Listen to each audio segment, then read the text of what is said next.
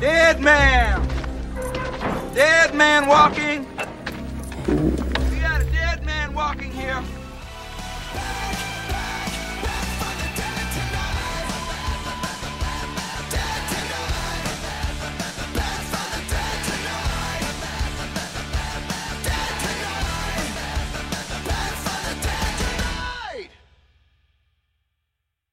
Welcome to the Dead Man Walking podcast series. I'm Daniel Bright. I'll be your host and interviewer for these next few episodes, and I just wanted to introduce you guys to this format. I'm doing a podcast mini-series to take us alongside of what we're learning every Sunday morning and in community groups, with the intent of going deeper to take what we're learning and think about it on a regular basis, on a daily basis. The more we think about the things of God, the more that our minds and our hearts are focused, the better we are able to handle situations that come up in our day-to-day. It's not necessarily going to change the fact that we're going to have difficulties. It's not necessarily going to make things easier in a certain way or shape, but hopefully by us having these opportunities to think more on God and think about the ways of God and think about what God has done for us, it will help us react and think a little bit better and maybe respond differently than we would have were we not deeper in His Word, were we not meditating on Him and thinking on Him as much as we could be or as much as we should be. And so hopefully this series will be an aid in that to go alongside with, again, Sunday mornings and community group and whatever else you may do on your own independent study with maybe a devotional with your family, and allowing you to continue to think more and more about God. And hopefully you'll have a desire after this series concludes to want to find other things to continue to supplement and get you diving deeper and replacing things that may not be so beneficial to us, that we can constantly allow into our hearts and into our minds, which then we regurgitate out into the world, whether it be into our families or into our jobs or society in general. The more we focus on Him, the more that we reflect Him. And so the more that we hear things and read things, those are the things that we're going to call back on in our difficult times or our different situations in our everyday lives. So hopefully this will serve as one of those tools for you. This is going to be a short series that will take a look at different sections of Scripture that are covered during the Dead Man Walking series. We're going to talk to individuals in different professions that their particular roles really coincide well with the Scripture that's going on. I'll give you a few examples, is that we're going to talk with a ER doctor, which makes sense in the sense that we're talking about someone who actually died and rose again from the dead, and just talking about how faith plays a part in what they do. We're going to talk to a lawyer when we talk about justification in Romans, when we start moving back into Romans from John after the Easter season. And what makes better sense than to talk about someone who's involved in law and justice and getting their perspective when it comes to understanding God's grace and the justification process and the fact that God sent His Son to die on the cross for us in a replacement for that.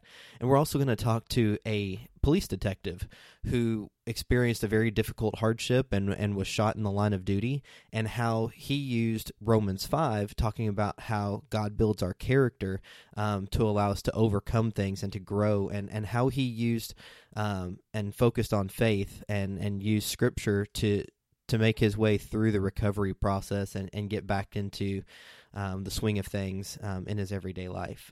We had the opportunity to talk with a local psychologist. Unfortunately, that one ended up getting pulled, and so because of that, I'm actually going to fill that one in, so that way we still have the content. And you may say, well, what gives you the ability to talk in the space of a psychologist? I actually have a degree in psychology from the University of Louisville, so while the individual that I was hoping to talk to has more schooling and education, I still have a good foundation that I hopefully will be able to share some interesting things that will get you thinking throughout the week related to what we have read in John chapter 12, and that's what this introductory episode is going to be. And so as you go through this process and think through them, take it slow.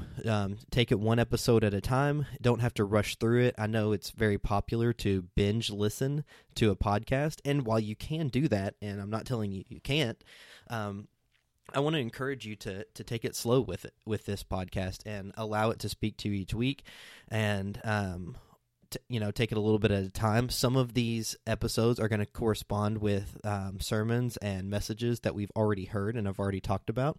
So if you want to get through those first, I totally understand that. Whereas the rest may occur in the coming weeks, and you can take that as each of those weeks happen. So feel free to take it at your own pace, but at the same time, I hope that you will take in this information, think about this, and go through this slow enough that it's not just so much for entertainment value, which hopefully it's entertaining and has good information for you, but hopefully it's something that you're able to think on, meditate on, and give you some focus and perspective when it comes to the scriptures that we're talking about. So hopefully you enjoy this mini-series. It's only a 4-part series, but it's packed full of really good conversation from a lot of different people. And just thank you so much for listening and being a part of Christ Community. And hopefully this spurs you to action, and we look forward to having some discussions around this in the future. With that being said, I'm going to get into John chapter 12 this morning. So John chapter 12, we've gone through 2 sections of John chapter 12. The first one was John chapter 12, verses 9 through 11, which talks about the fact that Lazarus was raised from the dead. And so Lazarus went to walk with Jesus, and by walking with Jesus, he became a target for those who were not following Jesus. And, they wanted to put not only Jesus to death, but Lazarus to death. And then we're also going to talk about John chapter 12, verses 12 through 19. That's also important because that is Jesus' entry into Jerusalem, and the way that the people were thinking about Jesus. They were expecting one thing and getting another, and how there could be an entire group of people that wanted somebody dead. And that's a hard thing for us to maybe fathom or consider given the evidence that is placed before us. So, you think about the fact that Lazarus was actually a dead person. He was dead in the grave, and Jesus rose him from the dead. And there were still people who chose not to believe. And that just goes to show you how the gospel is divisive. It will either lead you to Christ or, people will run away from it.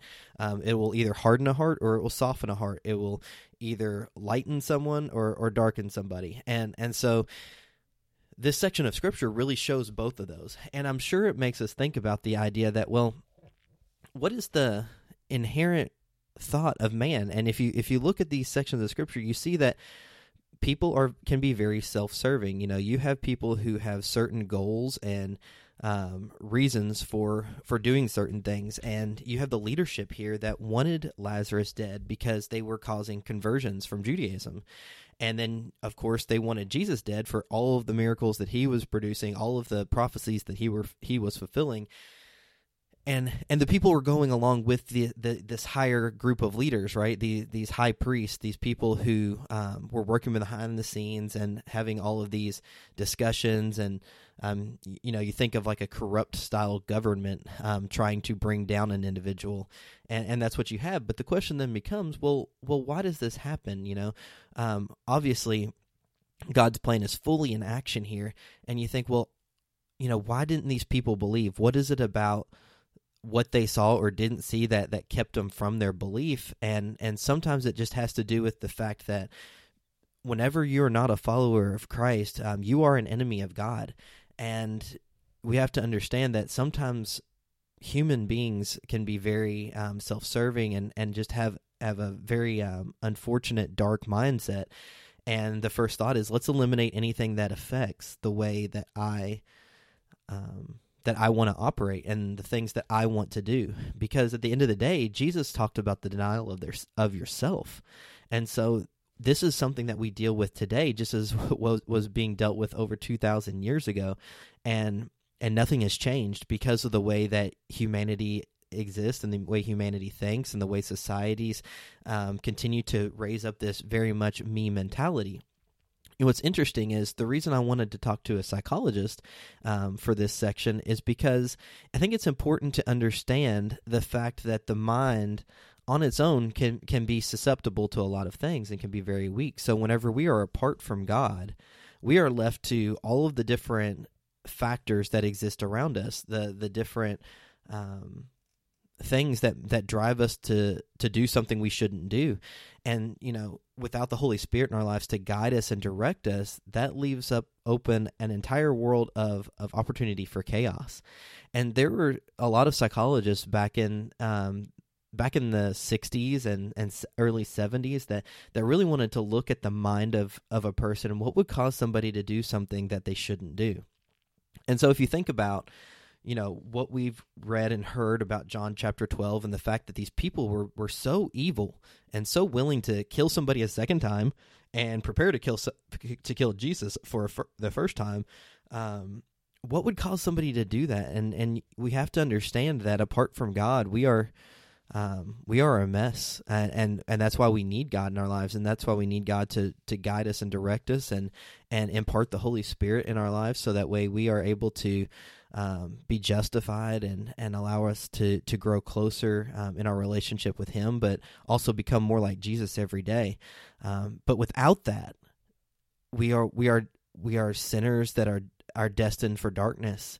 And so there was an experiment back in the 1960s by a man named Stanley Milgram, and Stanley Milgram was a psychologist at Yale University, and he wanted to try to figure out what caused somebody to do something they shouldn't do, and so what he did is he created an experiment. And the experiment is set up in this way. So volunteers were recruited for a lab experiment, and they said that they were trying to investigate learning. This is not true, okay? They were actually trying to figure out what would cause somebody to do something they shouldn't. But if they would have told the participants that, it would have really messed up the experiment, which is why this particular experiment is so heavily taught in the world of psychology, because it's not the most ethical thing to do, because you're lying about what you're having somebody do. So people were recruited for a learning investigation. I say that in quotes. And they had 40 participants. And 40 participants across all kinds of different demographics and education levels, and they were paid for their involvement. And so at the beginning of the experiment, they were introduced to another participant who was actually part of the study. They were working with the psychologist, but the volunteers did not know that, okay? The volunteers were put into one room, and then the person participating with the psychologist was put in another room. And that person in the other room, they're an actor. They're someone who was going to do things based on cues with the intent on getting a reaction from the volunteers, okay? And so here's what had to happen. So that you have these two rooms that were used, one for the actor, or what they called the learner, and then another for the teacher and the experimenter. And so the learner, or the actor, was strapped to a chair with electrodes. And after he learned a list of word pairs given to them, the teacher, who was the volunteer, was to test them by naming a word and asking the learner to recall the other word. Okay, so it's like mind matching. Okay, so if I said, whenever I say the word bird, you have to say the word seed. And so that's kind of what he would do. He'd say, okay, bird, and then the person would respond with seed. And if they didn't return the word seed, so if they got it wrong, the teacher or the volunteer that they recruited and paid to do this and to be a part of this study was supposed to administer a small electric shock. And it was very, very low voltage at first, okay? And with them in the room was an administrator, someone who was working with the psychologist as well. So if you think about it, okay, the only person not involved is this teacher who's reading the word and required to give the shock. Once they continued on in this process, there would come a point where that volunteer no longer wanted to shock the person, because the actor in the other room started making noises, saying that it was hurting, that they didn't want to do it. All of this was fictitious, but it gave the perception that the volunteer was hurting somebody. And once that started happening, a lot of the volunteers got uneasy and wanted to stop. Well, in that room, there was that other person who was working with the psychology team, and they would just say, you need to continue the experiment.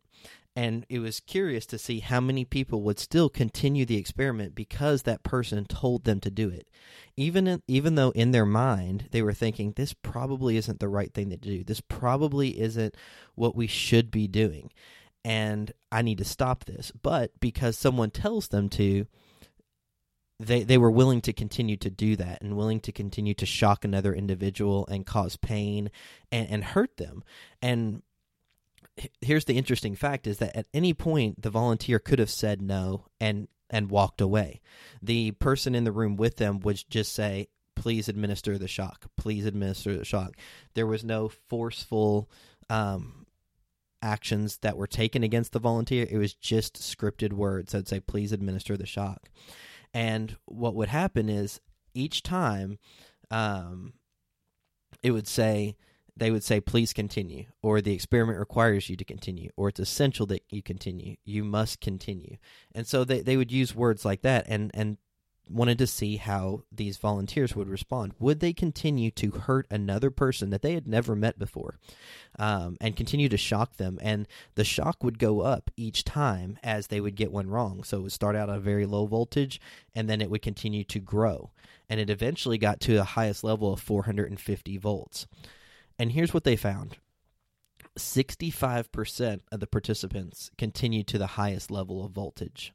And Milgram did more than one experiment like this. He continued 18 variations of this study and continued to get the same or similar results, that people were willing to do these things because of someone else telling them to do it, because it was a name or a person that appeared to be in control, the person who was in the high level of authority. And so people were willing to do that. And so he concluded that, people are willing to do things even though it goes against what most people think are okay and what most people know to be not okay. And so it's easier to resist the orders from a person, if it's not very forceful or things like that. We found out that many participants cheated and gave less voltage than ordered. So they tried to skirt this system and try to do it, quietly, but they didn't openly say, no, I'm not going to continue to do this. So they would say, oh, yep, I shocked them, when they really didn't push the button, or they said, yep, I put it to 450 volts when really it was only at 100 volts. So they would do these different things to try to give them maybe a sense of, okay, at least it isn't as bad as what it could be, but yet they were still thinking that they were causing pain and inflicting pain. And at the end of the study, after it was over, they were told what would happen. It ended up being that this study ended up being an extremely difficult ethical violation, because people left out of there realizing what that they were capable of doing. And, some people had significant psychological trauma after that when they realized, oh my gosh, I'm capable of hurting another person just because somebody else told me to do it. And it shows how sometimes our minds can be weak, and we need to train our minds and we need to focus our minds to understand really what is our role, what is our responsibility here in this world. And our responsibility and our role is to follow Jesus. And so we need to be ready to go forward and realize that there are evil people in this world that are willing to make things very difficult for those who are following Jesus. And for us to truly understand that apart from God, anything is fair games. What the reason a person may want to do something could be that they're willing to do what other people tell them. They're followers and not leaders. Maybe they're willing to do certain things because it meets their own self-interest. They may be getting paid to do something, and you say, well, like, look at Judas. Judas sold out Jesus for shekels of silver. And so everybody has a different reason. Everyone has different mentality when it comes to these things. But apart from God, all of these things are fair game and wildly occurring around us. And so when we think about the fact that there were people who still didn't believe, apart from God, some people would respond to that, and some people would say, wow, this is truly the Son of God, and came to know Jesus through the miracles that were seen. And then others saw that the way that they wanted to do things was being negatively impacted, so they wanted to stop that. Or there was someone of a larger group of higher authority, like the high priest, that wanted to get something done about it, and therefore they would spread lies about Jesus.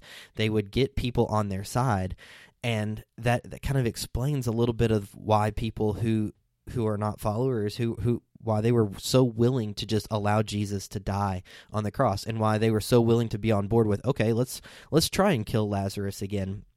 Because you know what? Why not? If we're being told to do this, and they think that's the right thing to do, then we're going to do it. There are other studies out there in the world of psychology that do show similar things. Another one, which is another difficult and unethical study, called the Zimbardo-Stanford experiment. It was a prison experiment where they put some students in roles of officers and authority and others as prisoners, and the way they were willing to treat each other for just being volunteer people in an experiment was kind of scary to realize what people were willing to do in certain circumstances, and just shows how the mind can be contorted and twisted. And so it's never more important than for us to make sure our minds are in the right place. And for us to have our minds in the right place means to have our mind in Scripture, to have our heart and minds in prayer, to be in community and fellowship with one another through church and through our opportunities to serve together, and to allow us to grow stronger in that. You know, the more we can do those things, the more that our hearts and minds can focus on God. And that's kind of the purpose of this this mini-series and all of the things that we do at Christ Community, is to help us stay focused on the truth. Because there is so much deception, there are so many wolves in sheep's clothing, there's so many things that can cause us to stumble and to fall. The Bible tells us to test and see that it is true. And instead of just accepting someone else's word to be true, we need to go to the source of truth and verify and validate what we're hearing, what we're reading, what we're seeing, and know, is this of God or is this not? Is this of the world? And that kind of plays into our entire series that we've been doing this year, in our need to understand what it means to be set apart. And so hopefully, we're able to start thinking about these things and realize, I need to be in God's Word more. I need to be focused on Him. And ultimately, it is our responsibility to continue to learn and to continue to grow. The Bible tells us we need to mature in our faith, and it means we need to go from milk to meat, and we need to start studying deeper and further and becoming more knowledgeable in the ways of God. And this is just one step in that way. So as you think about what we've talked about in John chapter 12, understand that Lazarus was willing to take that first step. Lazarus was ready to go, and he was ready to walk with Jesus, and it didn't matter what the people were willing to throw at him or willing to do to him. So my question to you this morning is are you willing to follow Jesus no matter what the people around you are saying, no matter what the people around you are thinking or what they want or what you don't want for yourself? At the end of the day, are we focused on Jesus' plan or in God's plan, or are we focused on our plan? And so as we think about what can happen and how our minds can be so easily tainted, are we in God's Word enough? Are we spending time in prayer with Him enough? Are we in fellowship with our fellow believers enough to know that whenever we are faced with difficulty in this world, that we will make the right decision, that we would be willing to answer positively according to God's Word and to God's Scripture? Or are we going to be easily persuaded? Are we going to be easily manipulated and allow these there's people out there who are false teachers and false prophets to derail us in our process of growing in Christ? And my prayer for you this morning as you listen to this is thinking, am I in God's Word? Do I open it outside of Sunday morning? Do I even open it on Sunday morning? Do I want to know more? Do I want to grow? Are the things that are, what is the state of my heart? What is the state of my mind? What comes out of my mouth? What does my family see? What do my coworkers see? What do my friends see? Do they see the same person? Or do I manipulate myself into be something else for different people?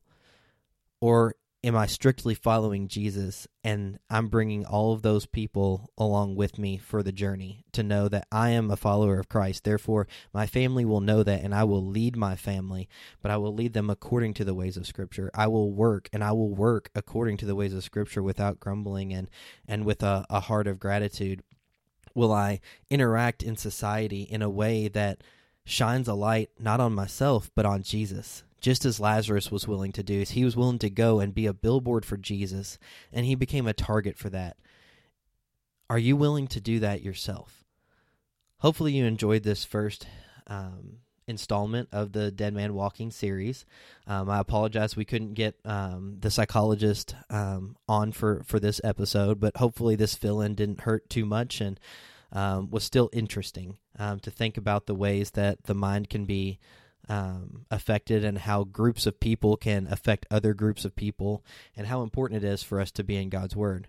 The next episode is extremely fascinating. We'll talk with the ER doctor. Following that, we'll talk with the lawyer. And then following that, we will talk with a police officer or a detective. So don't worry, this is the only one that you actually had to listen to me the whole time. So if you're worried about the format, it turns into a full interview format after this episode.